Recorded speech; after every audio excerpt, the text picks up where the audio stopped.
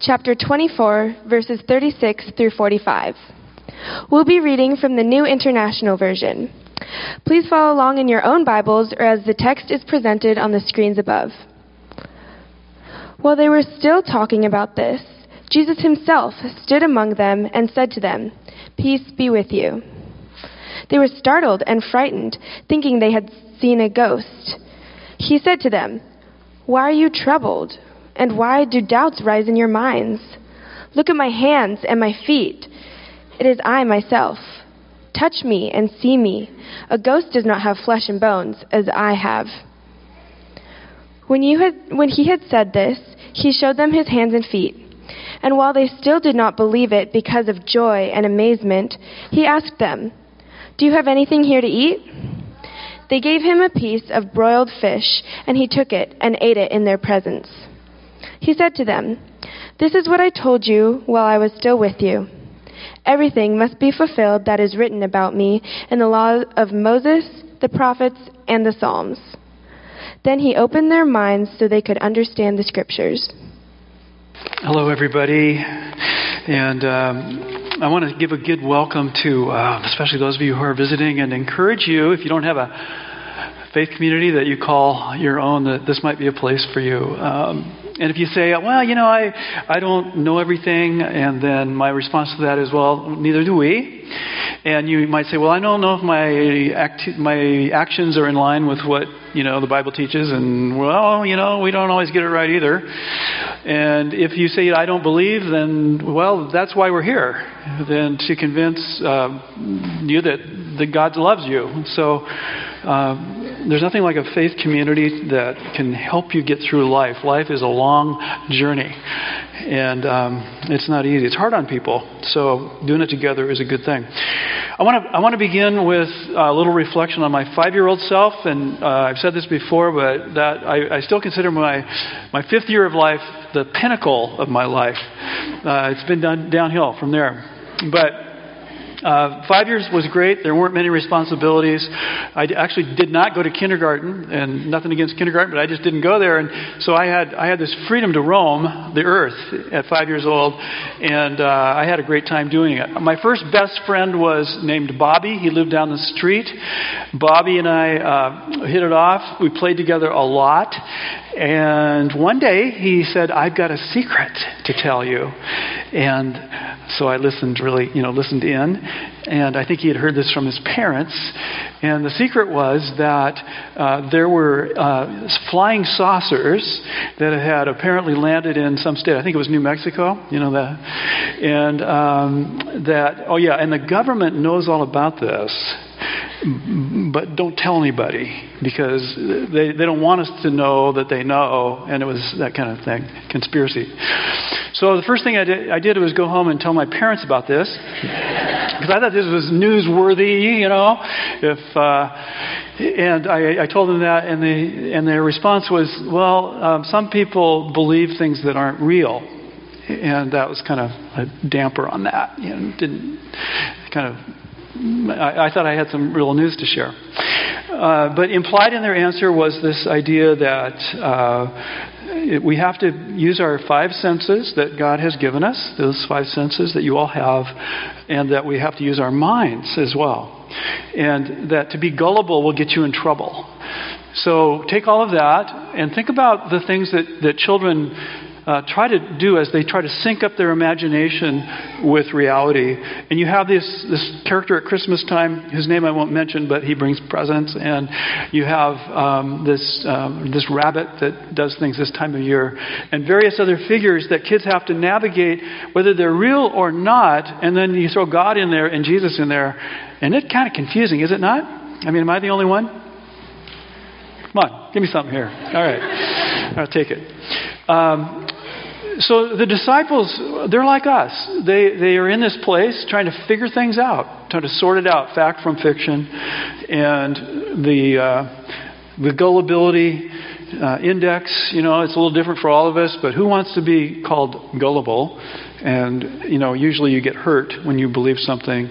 And there's these rumors flying around that unnamed sources and unconfirmed reports of Jesus, who they saw confirmed dead on Friday, and people are saying he's really alive, and I saw him. And so what do you do with that? And that's what they have to sort out together in a group, and that's where we pick up the story.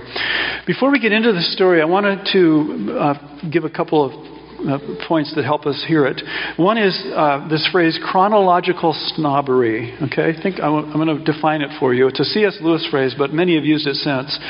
Chronological snobbery is when we believe, because we live in a more enlightened age where we have more education, science and technology and all these things that are there for us, we believe that previous ages aren't as smart as we are, and therefore we are chronologically on the scale of history, we are, above, right? We're better than. And every age is guilty of this form. So if you go back to the 1500s, they believed that people who lived in the 1200s were not as smart. It's this bias that we all have. So, and of course, today, what do we have? We have Google. So we have Wikipedia. We have things like that, right? The final word. Well, to breathe some humility into our chronological snobbery, there are some things that would cause us to at least question that. And I'm just going to point out a couple here that in the 1950s, which is, what is that, 60 years ago, 70 years ago, whatever that was, not that long ago in the terms of the human time span of history, there were doctors on TV. I don't know if you guys know this. You can look it up. There were doctors on TV with white coats. They look like real doctors anyway. And they were arguing that you should smoke certain brands of cigarettes over and against others because they were better for your health. That's true. And we laughed. At least some of you laughed. The rest of you didn't get it, I guess. But that was not that long ago. We also, in the 20th century, there was one of the great astrophysicists of the 20th century was Sir Fred Doyle at Cambridge University. Did lots of good stuff, won lots of awards, but he believed that human life began as a implant from other space, and it apparently came here through flying saucers, which makes my friend right about that whole theory after all. But we laugh about stuff like that now, but what will our children and grandchildren laugh about what we believe today? And every generation has their list. So chronological snobbery, we need to be careful to not be too quick with that when it comes to the disciples. They were actually a lot like us. If you read the gospel stories, they struggled with fear. They struggled with pride. They struggled with things that you struggle with in your family, in your life. Insecurities of all kinds. And one of the things I want to point out from history, this is like a little piece of history that I'm absolutely certain about because I've done some research on it, and it is that the Bible doesn't indicate that there's any place where people in the Bible were expecting a resurrection the way we got it with Jesus. Not an ounce of expectation in that. That in the first century historians, or those who write about first century history, or the Bible itself would confirm that the disciples and those around in that culture, there was no worldview that allowed for a resurrection of a dead person. In other words, they weren't trying to convince themselves that Jesus was dead so that it could fit with their expectations. This was a total surprise, big surprise. They don't have any way to process it. So therefore, they're meeting up to figure out, what do we do with this news that Jesus Christ is alive from the dead? It can't be true, but it must be something. And what is it? So they doubted, it says in the story. And the word doubt, I want to give you just a little bit of filling in around that word, because it's not something that in churches is ever talked about positively, but we need to distinguish between unbelief and doubt. And if you have unbelief, you have one mind and you know that something isn't true. And I have a lot of unbelief towards certain things in life. I guess I'd say UFOs. I'm not a big. I hope I didn't spoil your whatever, but that one, yeah. But there's things you can't believe everything, right? You got to sort it out. You got to, pick what you believe in. And doubt is when you have two minds on something. You believe sort of, but you sort of don't. And that's where the disciples were. They're hanging in suspension until they can sort it out. Doubt is that small town you drive through on the way to somewhere else. Hopefully. You don't want to stop there and live there. It's not a good place to be, but it is an important place to go through on the way to somewhere else, which hopefully is faith. And that's true from my story, my personal story. I will say that if I didn't have doubts in my life, I don't think I would have faith in my life. It caused me to question things, and those questions led me to a place of faith. So we want to be a church that can be okay with doubts. And I was reading some research recently, this is for our youth pastor over here, that says that if the problem with high school kids isn't that when it comes to their faith, it's not the doubts that they have, it's the silence that they get back when they ask the questions that indicate doubts. And parents need to not be silent, and adults need to not be silent when kids have real questions about faith. And they should not be shut down. They should be able to ask those questions. All right. Jesus comes into the room, and he gives a word that has huge... each of us would want this word. We would want to hear Jesus say this to us. And the word is translated peace, but in the Hebrew it is what? Shalom. Say shalom. Yeah, it's a deep word that resonates, and when it comes in through your ears, it's meant to go through really, to feel it through your whole body, that it sort of reverberates down here in your gut, and you feel like, no, this is not just peace in terms of tranquility, it's peace in terms of life and well-being and health and salvation, and everything I want in life is found in that word shalom. And so when you say that to somebody else, you are wishing them life. And Jesus brings that word into their presence. But they can't even hear the word because it's Jesus and he's dead. How's that? So they were startled and they were frightened. They didn't know what to do. Who is this? Who could this be? And they conclude, wrongly, that he's a ghost. And so Jesus has to work through that doubt with them. They think that Jesus is a ghost. And Jesus is very adamant about the fact that he is not a ghost. And so he asks the disciples to put their hands and touch what?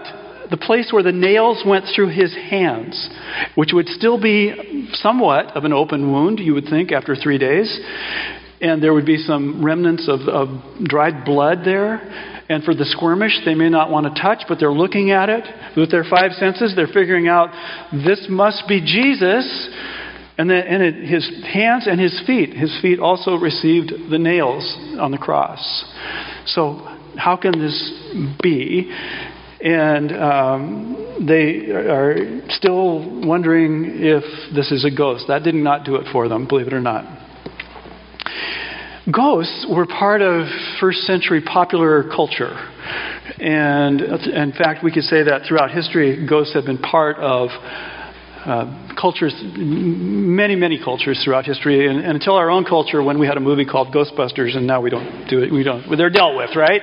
We got no, but they really are. And if you think about our own age, we have all kinds of paranormal. What's it? The X-Files and things. We're fascinated by that stuff. So it's not just an ancient deal, but Jesus is trying to convince them that he is not a ghost. Touch my wounds, he says. And then he says, they're still not convinced, so he says, can you have anything to eat? Which is kind of an odd request for a Messiah to ask. You got anything to eat around here? We have donuts, by the way, and they had fish. And they give him a piece of fish, and he just eats. What's he saying? He's saying, I'm not a ghost. So he's activating their 5 senses to see that he is a real person. But he died. This does not calculate to them. And so he does one more thing. But before I go there, I want to say how frustrating it is when you're trying to convince someone of something that's true, whether it's good news or bad news. You're just trying to get the message across. This is so true. And Jesus says in the text here, he says, it's me. It's really me. Can't you guys see it's me? And they are Well, how can we be sure? They're just kind of not there yet. So I have a little story about my sister and I, and my 5-year-old self. Roughly, I think it was in that same time period. My sister and I, we fought a lot. Does anybody know what sibling rivalry means? If you didn't know what chronological snobbery means, I think you know what this one means, all right? I don't have to define it. And we had a good dose of it, and we were always causing each other pain. And to this, we love each other today. So if you're a parent with small kids who have this same problem, there is hope. But we would make each other cry and go to mom and all that sort of thing. Well, on this one day, we were playing really well together. It stands out in my memory as that.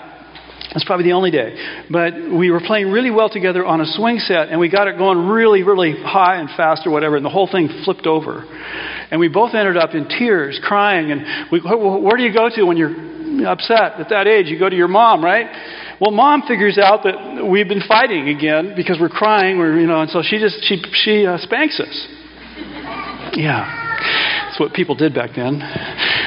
She spanked us, and then as we were being spanked, we were trying to convince her that we didn't hurt each other, that we had an accident together, and we were really playing nicely together. And we finally got the message through to her, and we made her feel guilty, which is a great thing when you can use that over time throughout the rest of her life. We would use that to our advantage. We got through finally. Jesus is trying to get through to these guys that he really is alive. And so he pulls out one more ace out of the deck. And it's these guys, they were Jewish. They knew the Hebrew Scriptures. They knew what the Bible, the Old Testament said. And Jesus says that, the Scripture says that he opened their minds to the things that related to the death and resurrection. That it had always kind of been there, but they couldn't see it. And he opened their minds to it. And it's at that point that they believed. And they become this group, this band of brothers and sisters who go about and they turn the world upside down, is what the Bible says about that. So they have a new definition of reality. Reality changed for them.